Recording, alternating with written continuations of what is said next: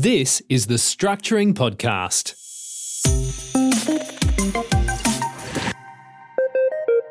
Welcome back. This is episode 39 of the Structuring Podcast. Terry Waugh here, and today we're going to talk about trusts that arise because of circumstances. You probably know about discretionary trusts and how they are started with deeds. There's also other types of trusts, presumptive trusts or resulting trusts, and usually they are not documented via deed, but they arise because of the situation.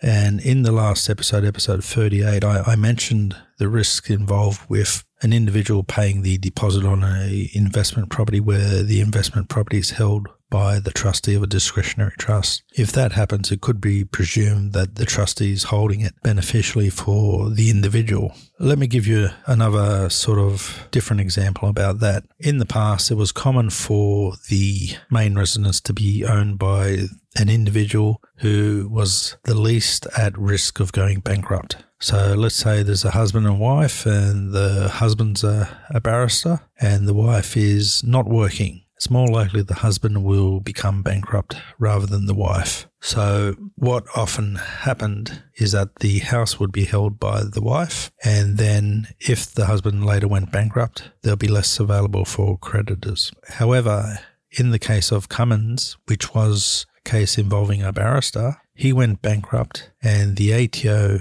chased 50% of the house, arguing that the wife was trustee for the husband. And that's because the house was bought with money that belonged to the husband. So even though the wife was on title, there was a presumptive trust in favour of the husband for 50% of the property. And that sort of thing happens often in bankruptcy. So if a person goes bankrupt, the trustee in bankruptcy can try and claw back property owned by their spouse if that property has been purchased or improved with money from the bankrupt person. It can also go the other way as well. There was a case involving a family where the young daughter was committing some sort of fraud, an ongoing fraud involving insurance money. She was the owner of the house, so when the fraud was discovered, she became bankrupt and the house was seized by the trustee in bankruptcy. However, other family members who were also living in the house, they argued that the bankrupt female was actually trustee for them because they were the ones paying the loan.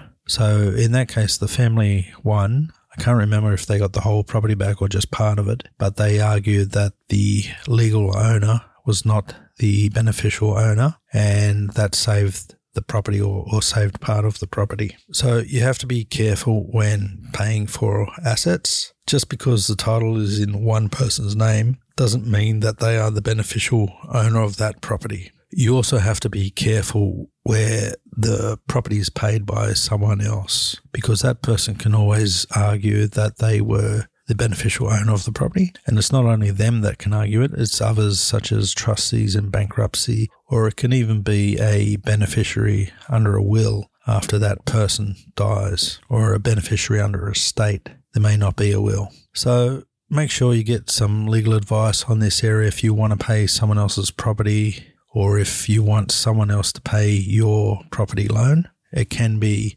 potentially dangerous, but it could also work to your advantage as well, depending on the circumstances. So that's it for now, and until next week, it's bye for now.